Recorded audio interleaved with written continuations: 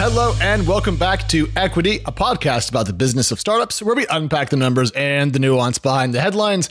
My name is Alex and I'm joined by the whole crew on this fine day. Up in one corner, I have Marianne Azevedo. Marianne, I'm proud to say that Providence today is aping Austin because it's 1 billion degrees and we're all melting. I can't believe you're wearing a tank top. I mean, what's going on here? We went from central heating to central AC overnight in the Northeast. I don't know why. That said, Alex, you are wearing a tank top 365 days a year. So it could be any weather outside. And I would be like, yeah, probably makes sense. I've actually cut back on the tank topping because this is not a gender-based diss, but my spouse and mother-in-law are both pretty anti-men wearing tank tops. Oh. And so I do collect little bits of static and feedback about that on the regular. So okay, always welcome here. Thank you. And speaking of people who are always welcome here, that voice is Natasha Mascarenhas. Hello. Hi. How are you doing? I'm good. I'm in Jersey. I landed like 2 hours ago. I've already had 3 meals and coffee from my favorite local coffee shop. So I'm right at home. And Natasha, why are you back on the East Coast? This is pertinent to our friends who are listening. Yeah. Oh my gosh. Well, I think we're going to meet a ton of you pretty soon, but TechCrunch is hosting a few mixers. We have TechCrunch Early Stage in Boston on April 20th, which is kind of wild considering the date and Boston. I feel like it's going to be a lit time if you pick up what I'm putting down. I literally just realized that we're going to be in Boston on 420, a state where, I'm just going to say this out loud, cannabis is legal on a recreational basis. It's going to be a lot. So it's going to be fun. We're going to talk about early stage building, but that's why I'm here. And some reunions are en route. So you'll hear that on Equity next week. Yeah, I think we're going to be taping live from the kind of show floor, if you will. So there'll be hopefully some cameos from folks and it'll be a good time. All right. So what are we talking about this week? We have, as always, an absolutely packed show. We're going to kick off with an update on FTX and Twitter, which is apparently now called X. Then there's stuff about Reach Capital and Clear Street. On the theme front, we're going to talk about how unicorns are now once again rare. We're going to take a look at global AI regulation, try to figure out where things are, the state of the art, if you will. And then we'll riff on to raise or not to raise an opportunity fund, the hottest current changing narrative in the land of venture capital. I'm hype. I am so hyped for today. And I'm even more hyped because we're starting the show off today with, I think, a new segment, Alex. We're calling it the Oh Really segment, which I think needs to be a new standing part of our show. What's going on that's making you say, huh? Oh, really? Oh, really? Well, first of all, we got more FTX docs. And if you recall, FTX was it was in theory a cryptocurrency exchange that was separate from a hedge fund. And then it turned out to actually be one small nerd cabal who were just messing around with lots of money and doing silly things. And Marianne, we got more information, including that they would occasionally, over at Alameda, the sister company, occasionally misplace $50 million in assets that they'd later find. I'm just going to take that that's not normal in fintech. No, I mean, or if it is, we don't know all about it. It just offends me greatly to imagine these people joking about losing $50 million here and there like it's nothing. I mean, literally makes my stomach turn. Why?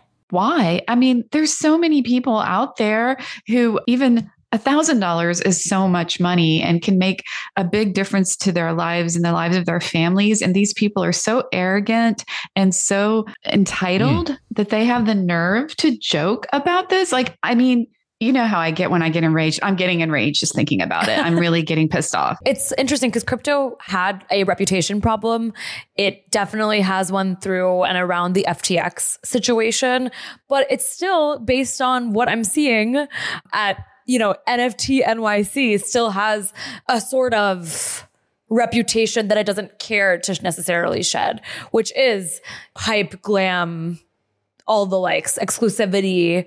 And so I think that's what I have left after I hear that stat, Alex, is it definitely is absurd, but I also think that's not necessarily creating a chilling effect and making crypto try and be more humble at large. So Jackie Melinek from the TechCrunch team is at NFT NYC this week, and I was talking to her before she went about kind of what's going on, what's the vibe, trying to get my finger on the pulse of this part of the crypto world.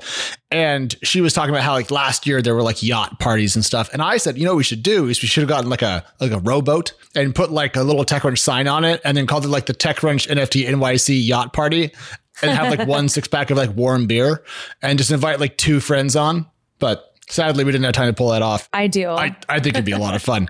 The FTX thing, essentially a continuation, if you will, of what we already knew, just somehow worse than we expected. I don't know where this is going to go, Marianne, but my read here is that at a minimum, the exchange subgenre of crypto, which is a subgenre of fintech, probably won't be raising a lot of money in the near future. Sadly, it does have ripple effects on the whole industry, for sure. Yeah, it's all pretty bad. Let's go from FTX to X. Hey! What's happening?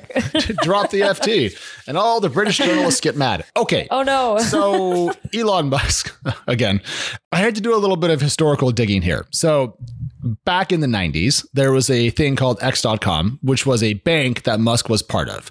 Then they merged with something else, and then that became PayPal, as far as I can tell. Musk bought the X.com domain name back in 2017, and he now wants to turn, as far as I understand it, again, it's Musk, so it's always kind of reading between the tweets. Yeah. He wants to turn Twitter into X.com and have it be something akin to a super app. And we're all familiar with super apps. WeChat in China is a kind of the canonical example. I think Grab, to some degree, is a similar idea. Basically, Marianne, it's all the stuff in one bucket. And to me, Twitter is a terrible place to start to build this. And I don't understand it. And it feels a bit like a flail. A total flail. I mean, considering that he pretty much admitted that he only bought Twitter because he felt like he was going to be forced to. So now he's just like, okay, what am I going to do with it? And I had no idea about X.com being the name of the bank that Elon had launched back in the late 90s and that later became PayPal. Very interesting little fun tidbit there. I mean, I don't know. Twitter is such a mess right now. It's not the same experience. I don't know what he's doing. I don't see how it can be successful. I feel like there's no real thought out strategy. Like everything's on a whim. Let's just do this. Let's just do that. And let's see how it lands. And so far, nothing is landing well. Nothing seems to be working. So I'm not sure why he thinks this big grand plan is going to be successful. I mean, to take kind of I'm not going to say a supportive or the counter argument here. Yeah, please. But like one step to one side, okay, Twitter has this massive reach, and there is probably a huge temptation of using the network as a gateway into helping people discover other habits. And so I don't necessarily think Twitter would be a bad place to start. And I'm all for experimental launches. I think it's the experimental launches with a lot of the restraints and constraints and free speech questions that I think hurts it. You know what? Flail. Look like you don't know what you're doing. But I think the more entrepreneurial way to do that might be to be open than to do that, but then like block Substack links. And I don't know. I think those two philosophies do not go together. How do you become the everything app if you don't have everything on the damn app? Good point. It's a valid point, and I appreciate you bringing up the maybe experimentation is good. Let's give it a shot. And I'm totally here for that. But the problem that I have with it right now as a focus is quite a lot of Twitter doesn't work that well. Like Tweetin', which was an app that I used that kind of made an improved version of TweetDeck stop working for me. TweetDeck itself is a mess on the web interface. And Twitter, I don't think, is having its best operational year we've ever seen in terms of like working. And then there's the unforced errors that you brought up, the link blocking and so forth. There's the whole brouhaha with state-funded media and so forth. And so to me, it's a bit like we have a car and the car's engine doesn't work that well and two of the tires are flat. And instead of trying to fix the car so it drives down the road, you attach pontoons on it because you want it to also be a amphibious vehicle. Like, what the f*** are you doing? Fix the tires first, then attach pontoons. Exactly. Like, I'm not saying no pontoons. I'm just saying later, Yeah. Right. Take your time. Like, think it out. Well, I mean, he does have like, what is it, $14 billion in debt payments that are ticking. I don't know how much time he has, but I will say this. There's a unified lesson between these two, which is why I had them in the same bucket here of, oh, really? Which is that FTX, one of the problems it had was that one person was in charge and had kind of complete control. And founder-led companies can have outsized venture results. Facebook is kind of the canonical example thereof. But we also see, I think in time, whenever one person has unlimited control for a long period of time, it kind of goes bad. And Twitter is another example of one person being the single player, if you will, at the middle of it. FTX is another one of those companies. And Facebook became one of those companies, if you look at their metaverse spending in the last couple of years. So that's why I grouped them. Well said. But let's move on. And we're going to talk about two things I didn't think were going to come up: EdTech and new venture funds. And in fact, this time they're together. Natasha, what's going on? I know EdTech needed this news, which is why I covered it. Reach Capital, which is, one of the first venture capital firms that was ever founded to invest exclusively in EdTech, just closed its largest fund to date, a $215 million VC fund, and as well as kind of a sidecar fund for founders within its portfolio. And I mean, I don't cover new funds often. I covered this one because closing your largest fund the year after the total capital that EdTech startups were able to raise from VCs was cut in half. It just feels like such a contrarian thing to be able to do. To me, like seeing that number, I don't know. It's kind of like, I'm not as excited about like if an EdTech company was able to like get to a valuation right now, because I don't know the whole story behind it. I feel like VC funds can't really lie about closing a fund. And so I'm kind of just like, damn, you really did that when we all saw what was happening to EdTech, which was a retreating spotlight. So, I mean, huge fan of the team, but I also just wanted to cover the fact that there's new money in the space because I'm sure people are paying attention to it. Yeah, I was intrigued. I mean, obviously EdTech saw a retreat after the pandemic and as more people started going, back to school and things like that. I have a couple of questions, or in one note. One is you mentioned that they are looking toward Latin America. They're looking outside of the US. So I'm curious about that. If they just see more opportunity there than they do, not necessarily more than the US, but different opportunity in LATAM than they do here. So I found that really interesting. Yeah. Another thing I'm curious about, what are some of their portfolio companies that have done well? And do they have a number of them? Is that how they were able to do this in this current environment? I certainly think so. I mean, one that I'm actually interviewing on TC Live soon is ClassDojo. That was valued at over $1 billion. OutSchool as well, Handshake, Replit. Replit has a kind of like a really big spotlight on it right now because of a recent AI partnership with Google. So I think they've checked the box in terms of EdTech companies that have, are not so niche and are known by broader venture capitalists outside of specialist funds. Yeah. And then, I mean, in terms of the LATAM focus, we see this with every EdTech fund. I think every EdTech fund is looking internationally because adoption rates and opportunity can be so much bigger than the US. Like spending is higher in certain geographies. And so I don't know what about LATAM or, if it's more than before, but it is one thing that they specifically called out, which is, they invest in seed and Series B in the US and abroad with specific interest in LATAM. So I'm curious. We've been hearing LATAM more recently. And I wonder if it was all a decision that happened at the same time. I just still feel like there's a lot of opportunity there. So, and investors recognize that. Yeah. But I'm really glad you asked that question, Marianne, because it taught me via Natasha's answer that the number of EdTech companies that did raise a lot of money during the pandemic or were very active during that time period are not only still here, but are doing at least well enough that we have positive vibes from their external appearance. Yeah. So it sounds like that the EdTech funding boom wasn't wasted, really. I don't think so. I think beyond the jobs that were lost as a result of companies raising at high valuations and overhiring, I think that was one of the biggest impacts. But in terms of what furthered it, I think people got clarity on what EdTech is and what it can do. And yet the fact that LPs are still willing to invest, I feel like I'm seeing a lot of this thesis from Owl VC, which is an EdTech and company. And so EdTech is kind of becoming more horizontal than a vertical. So EdTech and FinTech, EdTech and AI. And that to me de-risks, I don't know, some of the EdTech history there around not knowing if it was a venture-backed opportunity. Well, I'm just glad that it ended up being one. Yeah. I mean, EdTech was so left out on the outer fringes of venture for so long. It's kind of like an inverse FinTech, if you will, in that way. And then suddenly during the pandemic, it became an absolute darling. And in the piece about Reach Capital, I love the bit that was you don't hear about learning pods or Zoom school anymore. And I was like, damn, that now feels like a blast from the past. Yeah. Right. One last note about this before we move on to Marianne's deal of the week, but the conversation in this about tourist money leaving being a positive. That stood out to me. It stood out to Teresa. She pulled that out into our notes.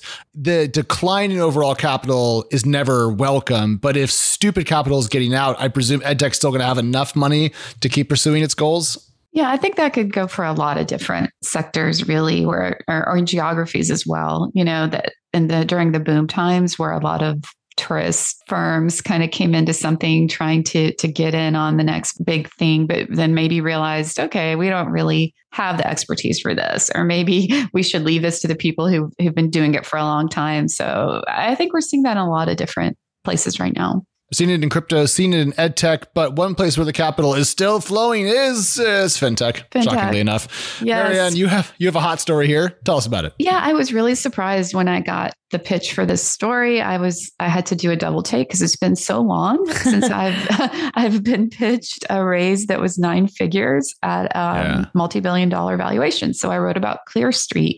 They raised $270 million at a $2 billion valuation. It was the second tranche of a Series B that they raised the first tranche of last year. So a lot of money these days. And so a couple of years ago, this headline would have, really been, you'd hardly do a double take.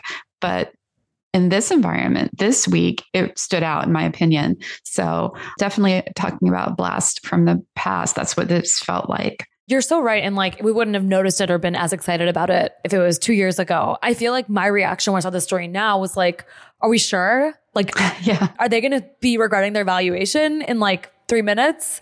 Did anything come up during the call that you feel like they were defending their valuation to you or I know they didn't share hard revenue as they wouldn't, but anything else that made you feel more confident around them getting that $2 billion? Well, it was sort of like an extension. I think we talked about this during our prep call because they had raised last year at a $1.7 billion valuation. So that this was essentially flat, not a down round though, at least. Mm-hmm. They did not give me revenue figures, but are claiming they're seeing lots of growth in terms of their clients are up by 500% over the past year, daily transactional volume up by more than 300%. So they claim to be seeing a lot of growth, and that's what led to them being able to raise this extension at a flat valuation.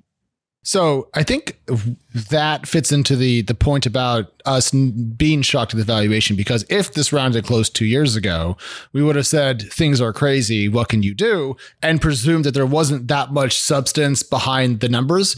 But now that they managed to keep a flat valuation at a multi-billion-dollar price tag and raise 207, not just 9 figures that almost starts with a 3, Wow. Yeah. To me implies that there must be so much behind it. There's an ocean of progress to defend that. So look, it's not my job to come here and pat rich people on the head, but I'll say it. Well done. Well, you're so right. Actually, I take back a little bit of the energy I entered this with, because I'm VCs do not want to overpay for anything. And now they have an excuse not to. So to give money at all at a valuation at all, I'm good job. Right. Any late stage deal. Good job. It's been a while. It's been a while since I've covered a raise like this. But one last thing to say before we move on, it is an infrastructure company. They're saying that they're building the modern infrastructure for capital markets. Infrastructure has remained quite resilient even throughout this downturn. We've said it before, and I'll say it again. It seems to be one area within fintech that continues to do well. What is infrastructure for the capital markets? Because I feel like that could be... Don't ask me to explain that right now, Alex. We don't have a lot of time. No, I don't want you to, because one, it's the single most boring thing I've ever heard a human utter out loud, but also because it can mean literally anything. It's like I don't know, it's like they should be clearer. It should be clearer. Be specific, come on. All right. Now that Marianne's going to get an email for that one, Let's move on and talk about other unicorns and how they're actually becoming rare again. So going back in time, there was a fascinating piece on TechCrunch.com way back in the day about how there were a new era of billion-dollar startups that were coming along, and they were called unicorns because they were both rare and they were special. And then during the kind of last venture boom, they became common and boring. And then everything changed again, and now once again, they are rare and they are cool. So to put this in perspective, Marianne, we were seeing dozens of unicorns put together. It seemed like each month back in the day. In fact, I think we saw, 1 year there was 163 that were made or something like that, just crazy high numbers. And then in Q1 of this year, there were either 18 or 13, depending on which data source you prefer. Ouch. So the number has come down enormously. And so it seems to mean something again now. And that's why the story about ClearStreet hit me so well. Yeah, I was stunned by the numbers. First quarter of 2023 saw new unicorns being created at a pace only fractionally better than the average quarterly rate in 2016. wow, like we've been talking about, oh, this is pre-pandemic numbers, but we're talking like 2019, early 2020. But my God, we're comparing things now to 2016. It freaked me out a little bit. Yeah. Yeah. And I want to clarify, in the third and fourth quarter of 2021, each quarter saw 163 new unicorns, more than one per day during the period. Now we're down to nearly one a week. So it was 163 per quarter. Yes. Oh my gosh. Wow. So, that's even worse. Yeah. Well, there's over 1,000 now, and we've gone back to essentially pre-boom unicorn creation. And frankly, my vibe is this. A lot of startups were awarded or given a $1 billion plus valuation during the boom. But it turns out those were not real unicorns because there's no way they can defend it over a longer time horizon. So they never really were. They were just kind of LARPing as unicorns. Yeah. I mean, the thought of this notion of all these companies that we're so proud of, like being called unicorns, and then all of a sudden we're like, ooh, no longer. I mean, it's just must be so humbling, right? I mean, I don't know. Like, it's just, I am curious, and I would love to know, of all the unicorns that were born over the past few years, how many actually really do still exist. And I know that would be very difficult to find out, but it's probably a fraction, right? Yeah, I feel like they're very much zombies in a way because they have capital and they exist. I agree with the fact that unicorns are rare now. I think they were rare last year too. What your story made me realize that's new is that they're also real. Like they're also becoming realer over time. That's like what has changed now, because we're not just saying, oh, look, it's someone who announced their funding round 6 months later and maybe they actually did close in 2021 and they're fine. Like I feel like that, I don't know. I was obsessed with the story you worked on. That was the group of potential unicorn IPOs, because I feel like that gave me something to like believe again, not to be dramatic. Right. Super interesting. Not to brag, but that story was a surprise hit over on TechCrunch Plus. Hell yeah. I wrote it and then I kind of put it away and then we put it out anyways. And then it did well. And I was like, look at me, still got it. Of course you do. So certainly, while a great number of unicorns turns out were just overvalued and will struggle to grow into those valuations, there are a lot of really big, awesome, cool companies that I'm excited to see their S1s from. I'm going to be quick here, but we know that Turo has filed and updated its filing. We know Instacart and Reddit have filed privately. Klaviyo is now on the list. Remote hired a new CFO.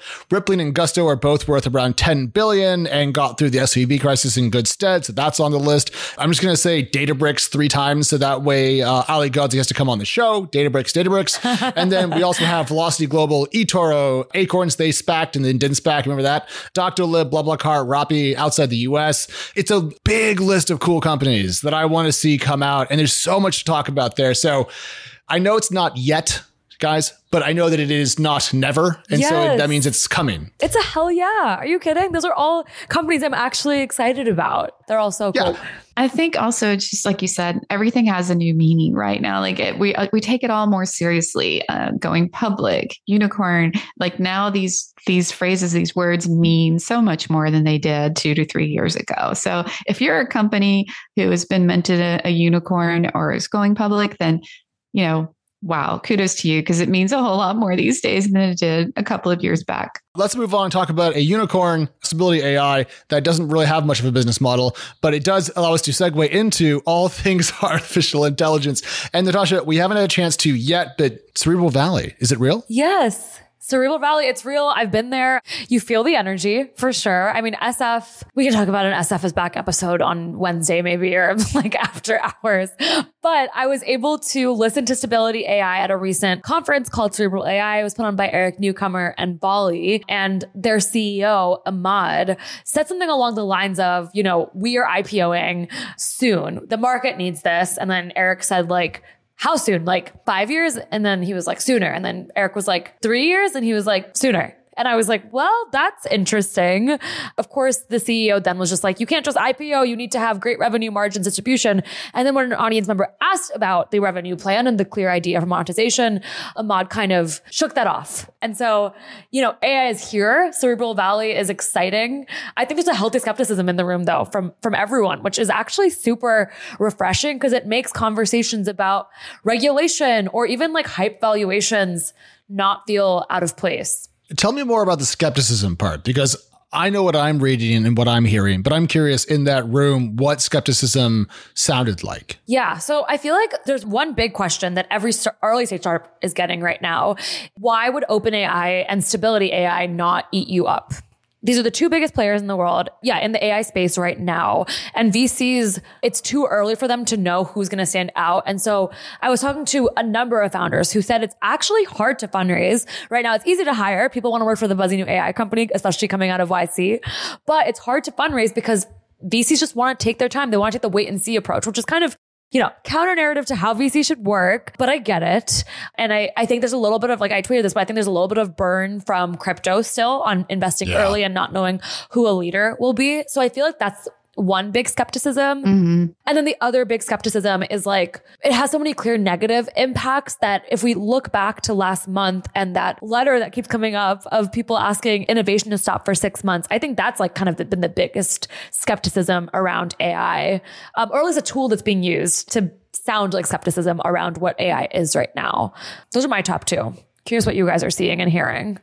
I'm looking at AI very cautiously as well, just as a reporter, just because I've been covering tech for a long time, over 2 decades. And I know that this ChatGPT really opened up a lot of eyes and minds to the potential of AI, which, has been around for years and years.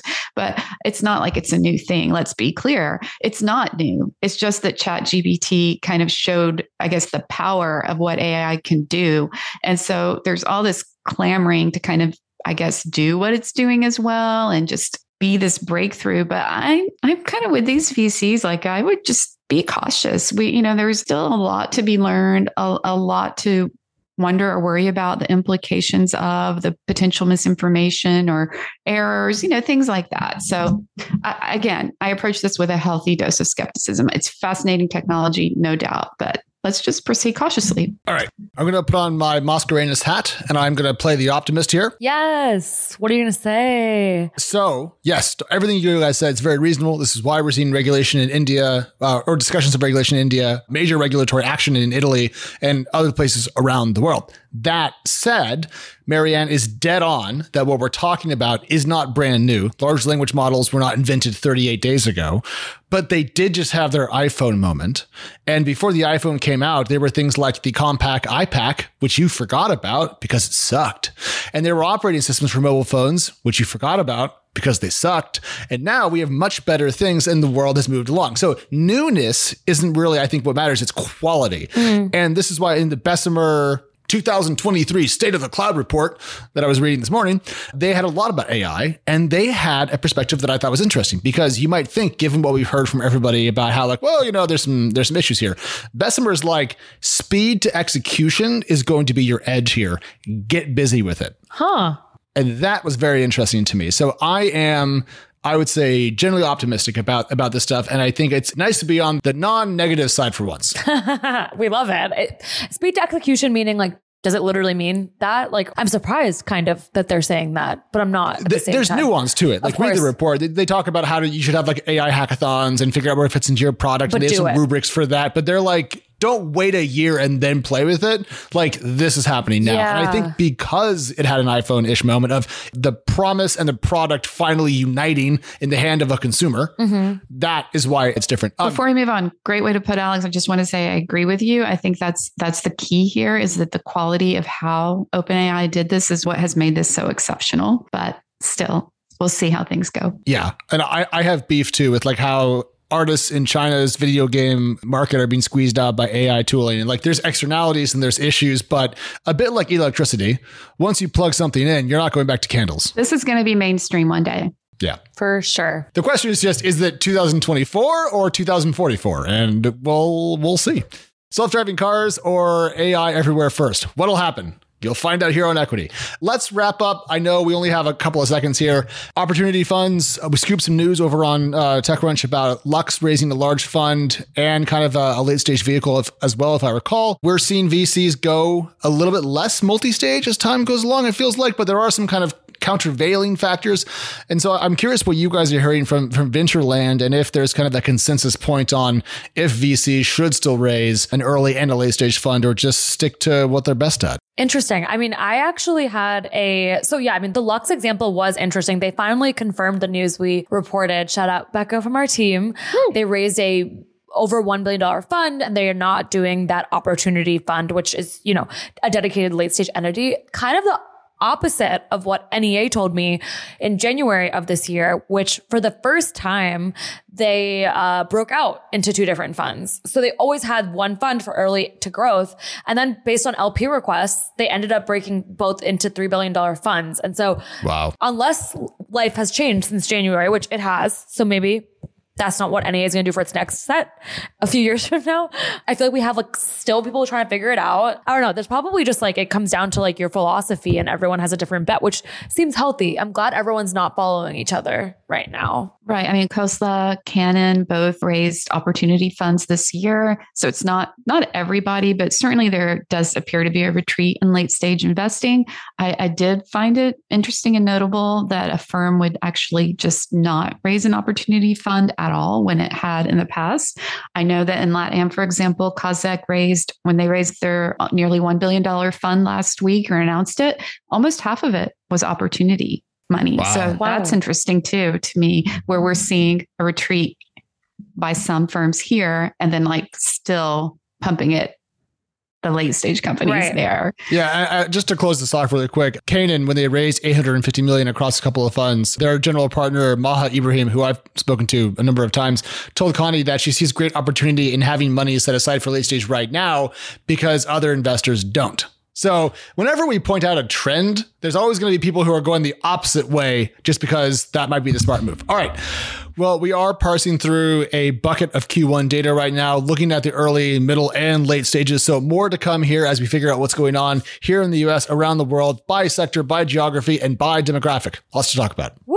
I think that's our show, but we should end with my new favorite part, which is our shout out corner. Alex, you have a ton of fans that left us 5-star reviews on Apple Pods this week. So let's give them some shout outs. I'm going to be really brief with all of these. We have Stefan, aka @StefanTMD on Twitter. He's from Wondergraft, the backend for front-end framework. I don't know what that means, but I love it.